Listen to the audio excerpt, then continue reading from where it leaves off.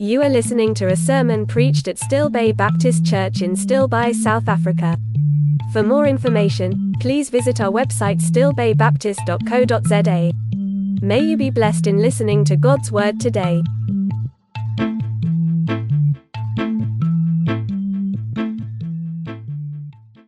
We're in a series on walking in a manner worthy of the Lord, and that's through the book of Colossians. And when I thought about this title that is straight from the book this week, I realized that this is the radical shift, that if this happens in the life of a believer, then suddenly things start falling in place. You get Christians who want to come and they like all that God has to offer. They like the good news of the good news. But they still actually want to live in a life worthy of themselves.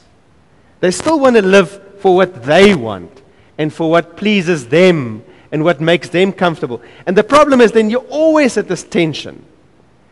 And everything in life upsets you because it's not pleasant for you. And the moment, and I've experienced it in the lives of so many people, when they suddenly go, Jesus, only for you. A life pleasing to you. If that becomes the goal, everything falls in place. And that's why that verse says, seek first the kingdom of God and all His righteousness, and everything else will then fall in place. Now, where we are in this book is a very practical help to get there. The Bible is not just a book of fluffy sayings to make you feel emotionally better. That's how many people use it. It's just little thingies that you can put on your WhatsApp status to make you feel a little bit better. The Bible is the book of life. With the kids at Fridays, we're busy memorizing that verse that says, your word is a lamp for my feet and a light for my path. So if I want to know what I must do today, where must I step today, God's word tells me. If I need to know what direction must I head in, the word tells me. And so the part where we are in now is he's dealing with how do I change to get rid of the stuff, the nastiness that's still in my life. And I want to say this, and I really truly believe it. What you will learn here is far more practical and far more helpful than anything you'll find in any psychology book to help you with intrapersonal issues. That's like anger or malice or fear or anything like that.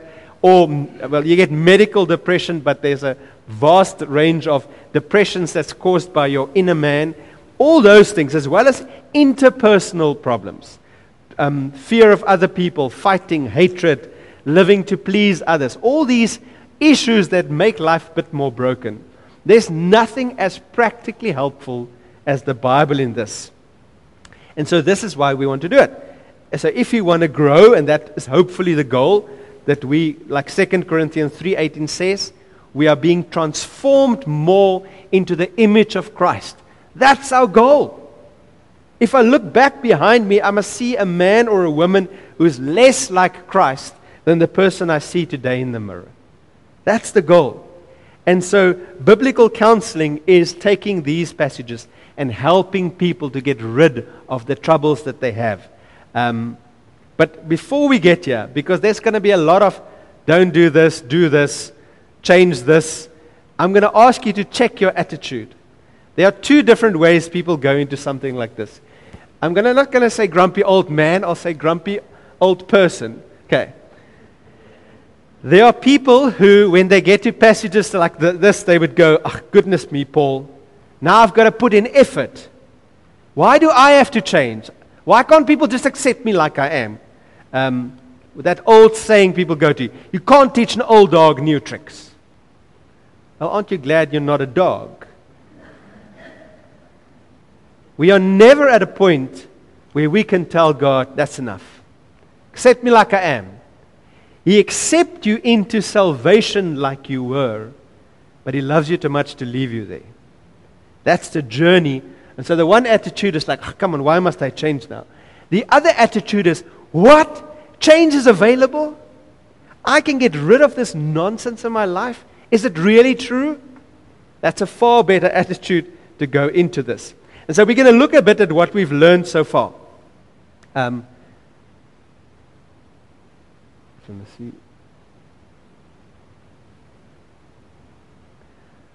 The road to radical change, the road to becoming more like Christ, starts by being born again. So this is all from Colossians. I'm not making this list up. It's all from Colossians. So the idea that there's no change possible if you don't have Jesus. Now people say, of course you can help people who are unbelievers. Can you help someone who is an unbeliever with their depression? Can unbelievers find help for their depression? Well, yes and no. They can find help for their feelings, but they're still not finding their life purpose. We were made to glorify God. And they might feel better on the way to hell. Did we really help that person? It's like putting in new petrol in a car where you're heading straight for a cliff. Does a car drive better? Absolutely. If you wash your car properly, put new petrol in, and you drive straight at the cliff. So, only eternal, lasting, perfect change is available for people who are born again, who bowed the knee before Christ and accepted Him. The second thing that must happen is that you must realize that you have died and you have raised again. You are not who you used to be. You cannot use the excuse that that's just who I am. That's just how God made me. You are not that broken person from before. You've been made new. I remember hearing about a story about a family where the mom, I don't know exactly what happened in the family, but there was a big fight in the family. And the mom became this bitter person who refused to want to have anything to do with their kids, refused to have to do anything with their grandkids and stuff. And the family tried and nothing happened. And then decades later, this mom realized her error. And she said, it's me. I'm the reason. I'm the problem here. And she repented to the family and she made up with him. And her big thing was, so many wasted years. So many wasted years. And that's what we're trying to avoid here. To understand that I can change. I don't have to look back on my life one day and say, so many wasted years. Then the next one is the groundwork we spoke about last week. That before I can change myself here, I need to realize my focus can't be primarily on the earth. Then I'm never going to change. My heart, my desire, my mind must be on Christ. Must be on His kingdom, the world we cannot see. By nature, we put our minds on the world we can see. But there's a vast universe of a world we cannot see where Christ's kingdom is. And to focus myself to think there. And then we get to today's practical journey where the road to change is by putting off the old and putting on new. Now, the thing to understand is if I have anger issues and sexual problems and the way I speak and stuff, those are just symptoms of the problem. That's not the problem. And so often when you go find for help, then people say, I've got a problem with anger. Okay, we're going to help you with your anger. Just breathe deeply. Just count until 1, 10. 1, 2, 3, 4, 5, 6, 7, 8, 9, 10.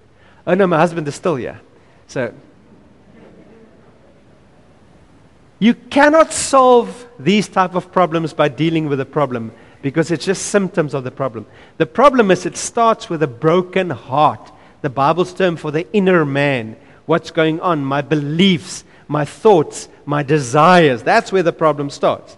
And so the journey we're going to be on for the next couple of weeks is to realize that I need to find out what my heart problem is by looking at what I'm struggling with. So the journey to find out what's wrong inside here goes to like looking at my actions and say, oh, that's why I do it. Oh, that's why I say it. Oh, that's why I think that. Oh, that's why I believe it. And then you get to the heart problem. Today's passage does exactly that. Once you've identified the heart problems, you remove all those, you put to death those troubles inside you. The wrong beliefs, the wrong desires, the wrong motives, all of that. And then you have the power to start dealing with these things, then suddenly your anger tends to sort itself out. Then over time, the way you speak changes because your motives have changed, your desires have changed. Now, what we also see is a lot of people end here and then they think, that's good, lovely. I am now dealing with my sin. I'm not a sinner anymore because I don't do wrong things anymore. But that's just half of the journey. The rest of the journey is then to put good things in my heart. Because remember what we said last time, our minds and our hearts refuse to stay empty. There must be different desires, different thoughts, different emotions that I must work on. And then over time, that will start flowing over into good actions. Remember, sin is not just not doing wrong. So sin, some people say sin is doing wrong things. That's just half of sin. Sin is also not doing the things I should be doing. And so you have people who sit at home in their own room, they never see anyone, and they go, oh, I don't sin. Because you don't have an opportunity to sin. But you are sinning in the sense that God is saying, look after the orphans, look after the widows, help the hungry, encourage the brokenhearted. And I'm not doing that, so I'm sinning because I'm just living in me for myself. And so this is the journey that we are going to be on for the next couple of weeks. So don't miss any sermons, please. That's like reading a book and only reading every 5th chapter. It doesn't help much. If you miss it, we're busy putting all these sermons on podcast. So we will have them available if you can't get to them. But the first part of this radical change is put to death what is earthly in you. You can open your Bibles to Colossians 3. We are going to read from verse 5 to 7. Colossians 3, verse 5 to 7. Impurity, passion, evil desire, and covetousness, which is idolatry. On account of these, the wrath of God is coming. In these, you too once walked when you were living in them. Thank you, Carol. If you've been following where we've been all this time, that is a very disheartening statement. Because we've heard that we have died and we raised again. Why is it not just gone? Why do I still have to do something about this? Why can't I just, like people say, let go and let God? I'm not going to be involved in this process, God. I'm just going to sit back and you must fix everything in me. Why am I given a command to put to death, therefore? The reason is that even though I'm new, I drag bits of my old life with me. And they used to be the thing that controlled me, but they don't anymore, but they're still dragged along. It's like when you send your kid to go bath, and they come out and they clean, and you put your finger behind their ears and there's still dust there. And you go, what happened here? Yes, you were clean, you bathed, you were into the water. But we all carry these remnants of our old self with us. And those are the things that we cannot just accept.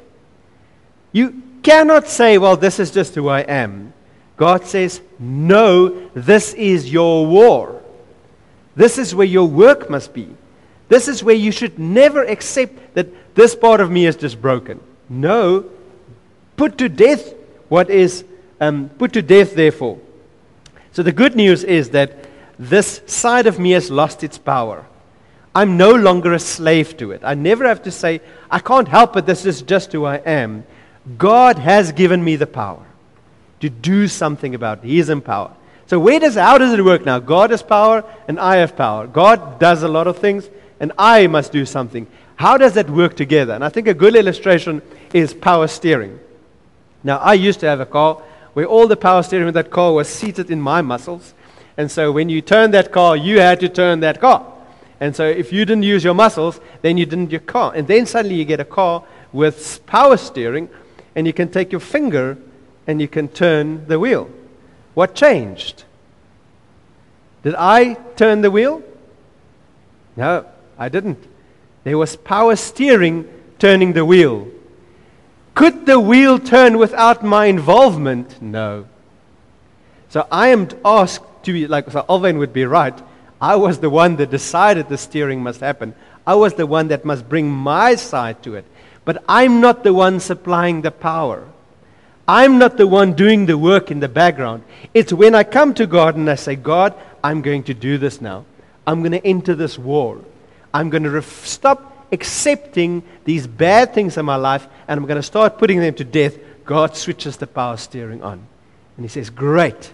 Let your work meet my power. And we do it now. And this is very important. You can't live with this and think you're going to be fine. And I think many of you, hopefully not many, hopefully some of you have experienced this in your life, where you became a Christian and there were radical changes in your life, but there was one part where you looked at and you said, I know this isn't right, but I'm just going to leave this little bit here, and I'm sure nothing will come of it. And then you saw through the years how it just grew and became uglier and more powerful in your life. You have to deal with it. John Owens famously said, be killing sin or it will be killing you. You need to be in this war.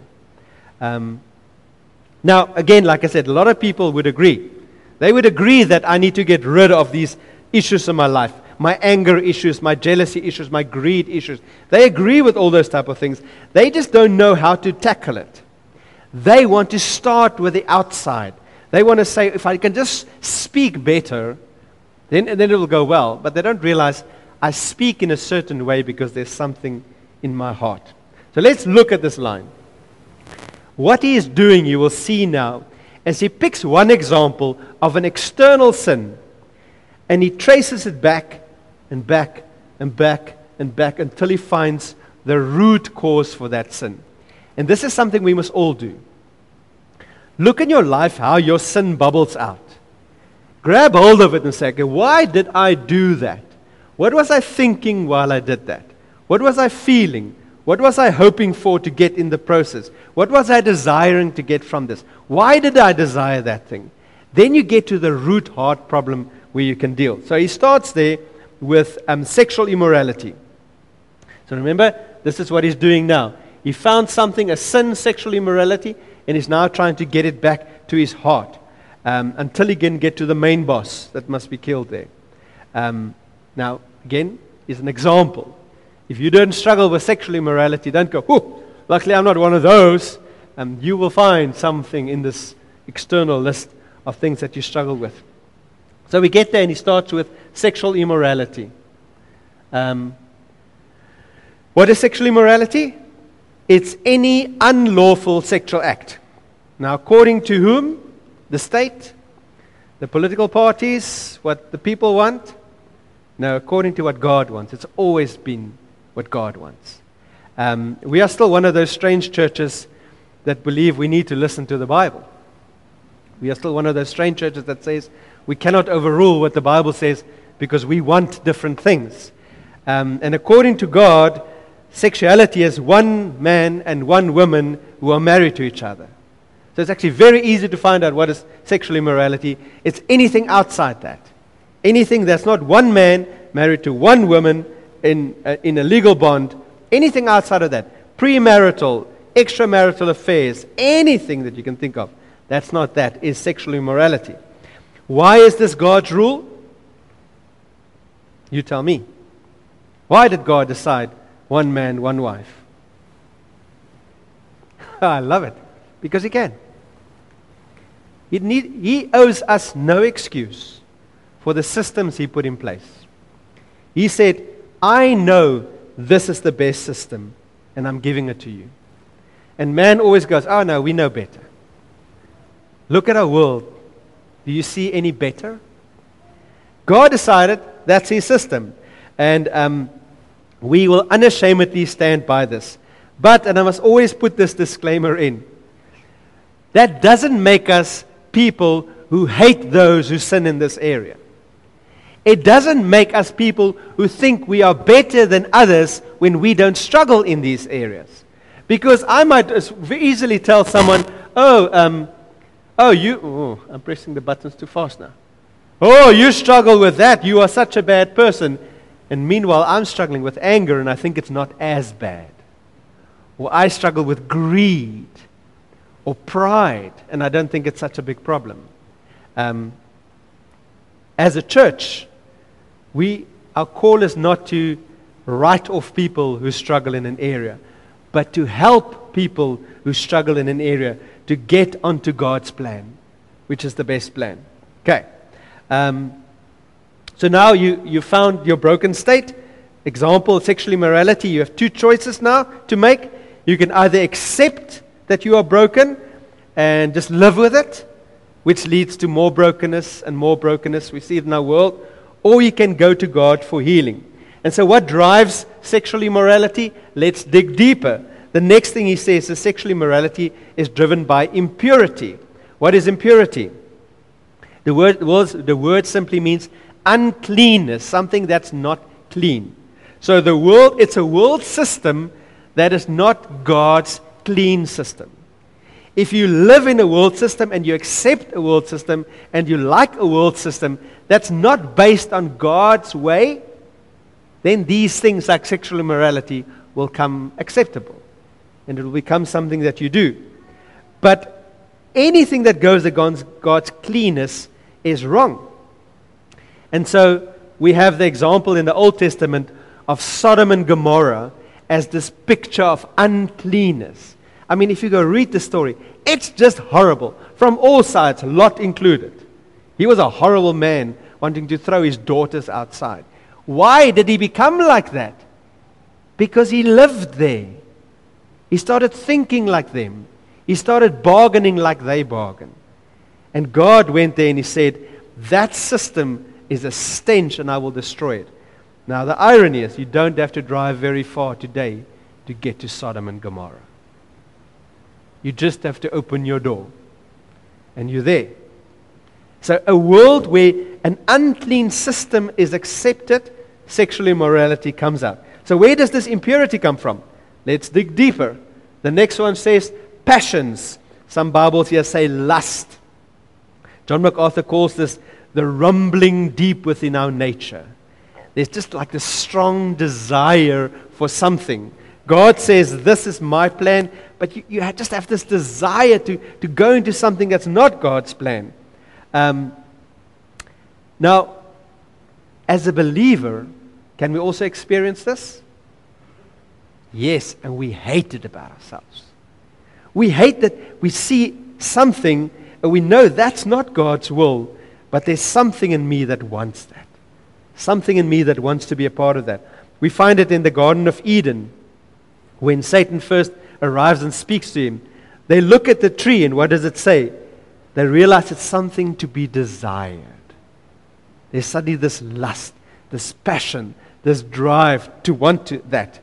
So where does this passion come from? This lust, let's dig deeper. Evil desires. This button either does nothing or it does 20 things. Okay.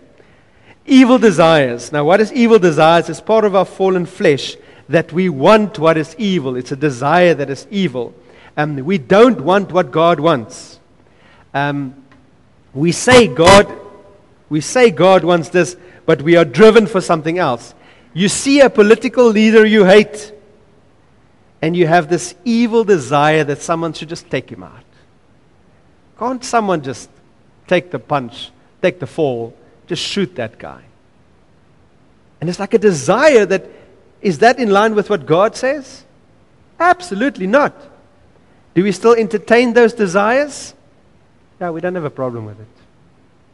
We think it's fine feeling like that. It's an evil desire because it's against God's plan. Now, do you see where if I allow these evil desires to live in my heart, I will start having a passion to get there. Lusts will drive me to that. Same thing that happened in Eden. Where did the passion for the fruit come from?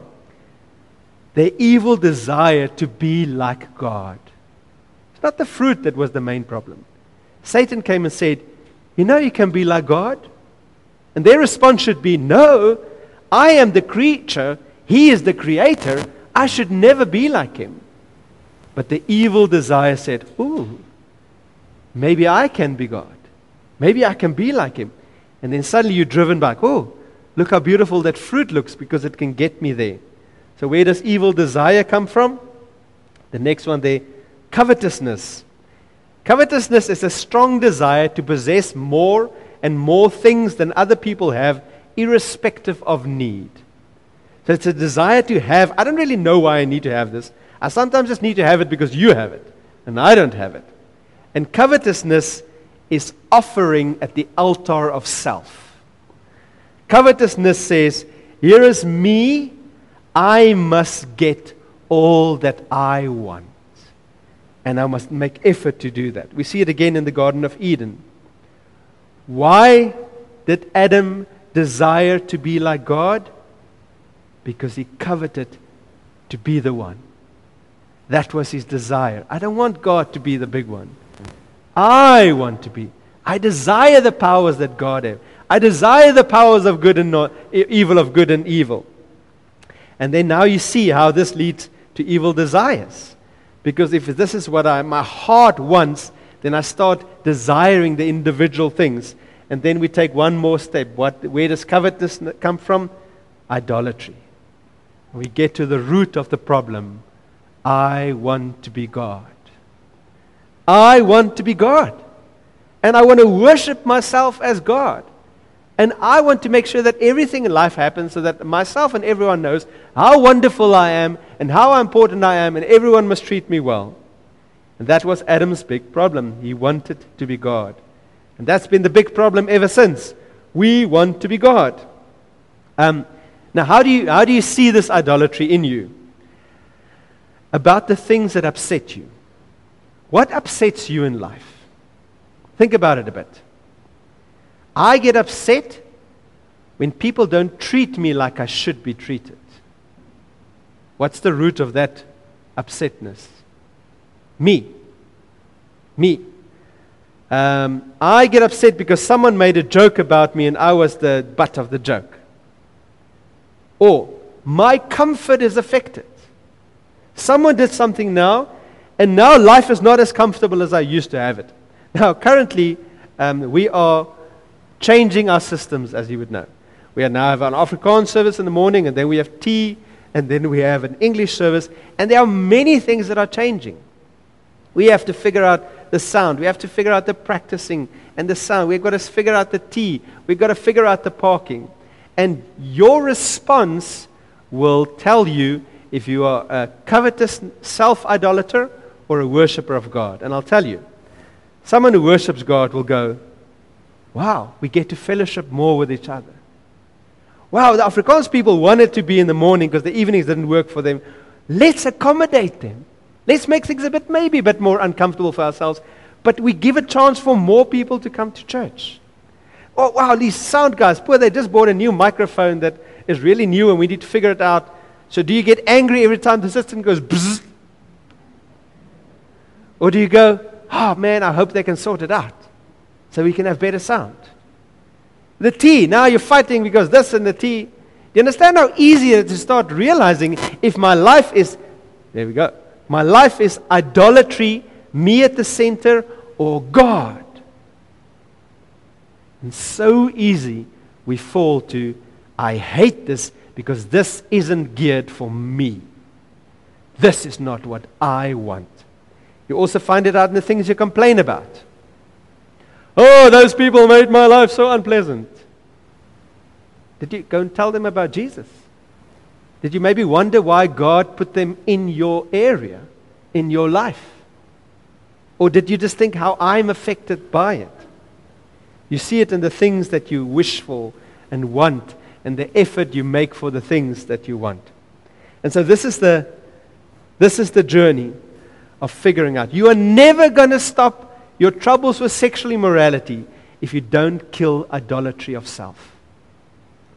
All sexual immorality is an outflow of idolatry of self.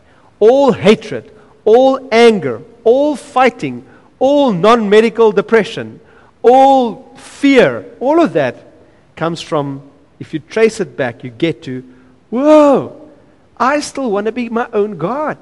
That's the problem. And this isn't a small problem, because the next verse tells us, on account of these, the wrath of God is coming. Why is the wrath of God coming? Serious business. Because He will take out everyone else who wants to be God. Because He is the only God. And that's what idolatry is. Now you thought, oh, my sin isn't so big. I just get angry with my neighbors. Yeah, but if the root is idolatry, it's a big problem.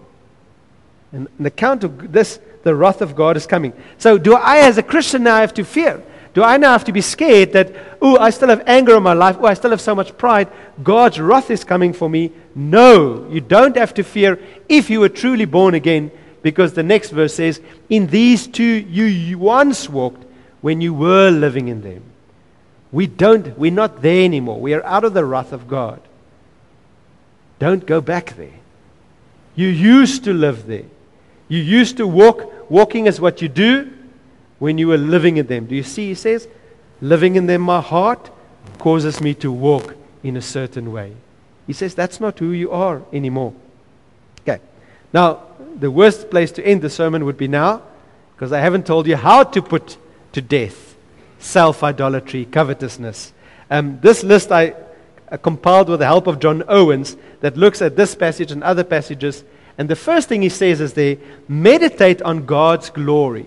This is the first part. He says, I'm never going to stop worshiping myself until I realize God is worthy of worship.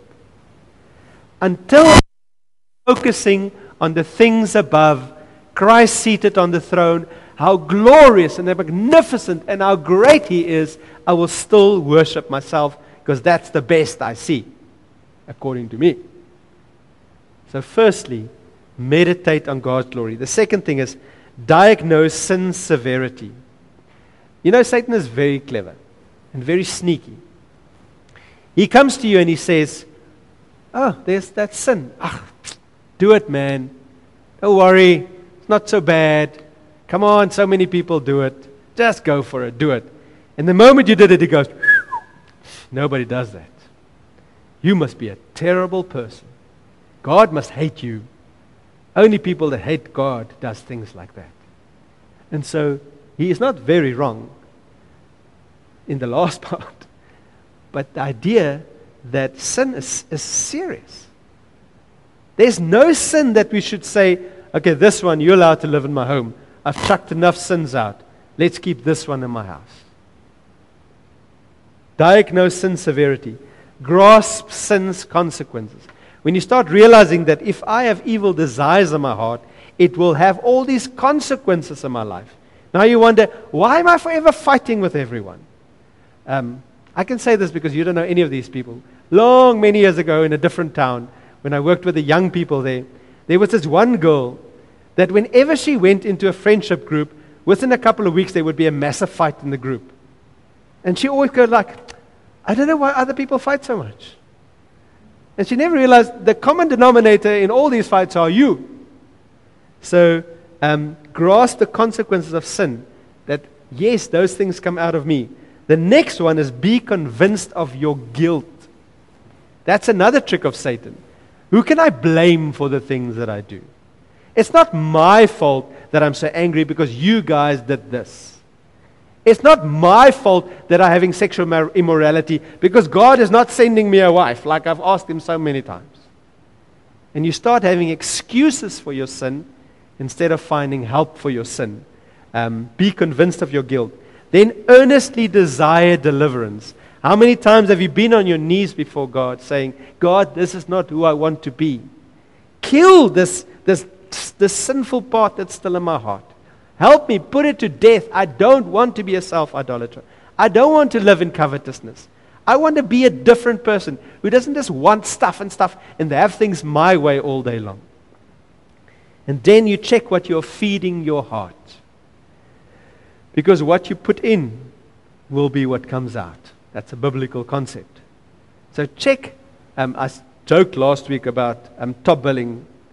If my time is going to spend watching other people's beautiful homes, I'm going to look at my house and go, why can't I have that?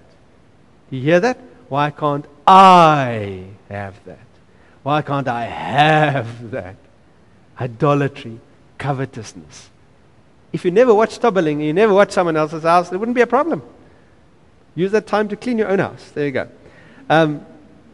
Check what you're feeding your heart and actively reject fleshly desires and self-worship.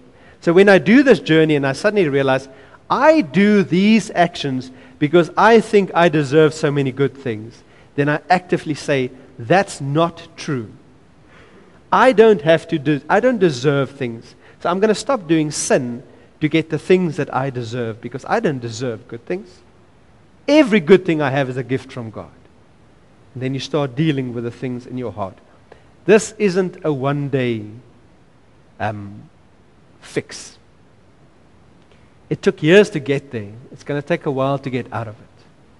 Get a while to get to the source of the problem, and then to start putting these things to death. And we often find it in counseling, and maybe it's also the world we live in, that people want the quick solutions. What's the prayer that I must pray that my depression will just be gone? What is the prayer that I can pray so that my kids will treat me better and so that I'll have a relationship? There's no switch. And so what sometimes, not often luckily, happens, that I would counsel someone and I say, okay, this is the journey we're going to be on. You as a husband and a wife are fighting. You need to start realizing what is in each of your hearts. What is causing you to act in the way that you can? And so why are you talking about divorce? Why are you hating so much? And then they're like, great, we're going to do this. We're going to walk this journey. And the next week they come and they say, no, don't worry about it. We went to this other church and they prayed and they cast out the demon of divorce from us. So everything is fine now. I'm going, where do you see that in the Bible? And it wasn't fine with them. They eventually got divorced. This is, if God explains it like this, do you think there's going to be a quicker solution? He would have given us the quick solution. Have you ever seen anything in the Bible that says, just solve your marital problems like that? What is God's primary prescription to solve your marriage problems? Love your spouse. It's work. It's work. It's decisions. It's what I'm going to do and stop doing, and I'm going to choose to love my spouse. Sadly, it's not often the believer's choice in divorce, but often it can be. Okay, so back to our picture. There's a journey to get better. You will have to choose whether you are going to stay where you are and say, everyone must just accept me, or whether you desire for God to start a work of change in you. This journey of getting better, the second most important part of that is that my life gets better. When I start doing this work, my anger and frustrations and annoyances and fears and all those things start diminishing because God is busy healing me. And so that gets better. But that's the second best part of this journey. The best part of this journey is that I get to live a life worthy of the Lord. I get to walk in the light like He is in the light. I get to get closer to Him, to know Him more and to experience Him more. And there aren't the stuff that always keeps me away from Him, because I'm able to deal with it and reach out and know Him better. We're going to stop here for today. We're not going to go into how this flows into external things, because we all have homework to do here. The homework is to go look at the things in your life. And as we sit here, it will be different for all of us. What you struggle with, the guy next to you is not necessarily struggling with. Not the external things, but often the internal reasons are the same.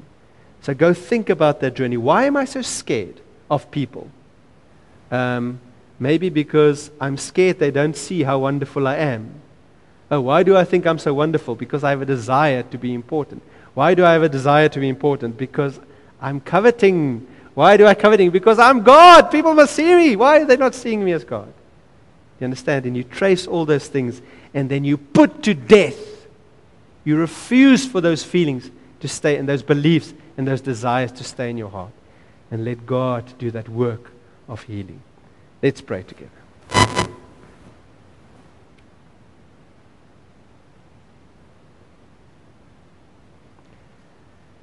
Lord, it's sobering to remember that Paul is writing to a church of believers who are struggling with these things. And we know we're in the same place. We are not here to come and act and put on masks that we are so perfect and we get everything right. Lord, you know the struggles we deal with, whether it is physical things we do wrong, whether it's not doing the things we should be doing, selfish living, not living for others. Lord, you know those things. Thank you for your help to get to the root of the problem. Thank you for the power that you give so that we can deal with the roots of the problem. But Lord, let us be honest with ourselves. Let us be honest that we are guilty. We are the ones thinking these thoughts and desiring these things. And help us to do the work there in our inner man, in our hearts, to become more like Christ, and to be healed and to be set free, and to be people who live worthy of the Lord, dwelling in your presence. We pray all of this, Lord, in your wonderful name. Amen. I hope you were blessed in hearing God's word today. For more information or prayer, please visit our website stillbaybaptist.co.za. May you find your life in Jesus Christ and Him alone.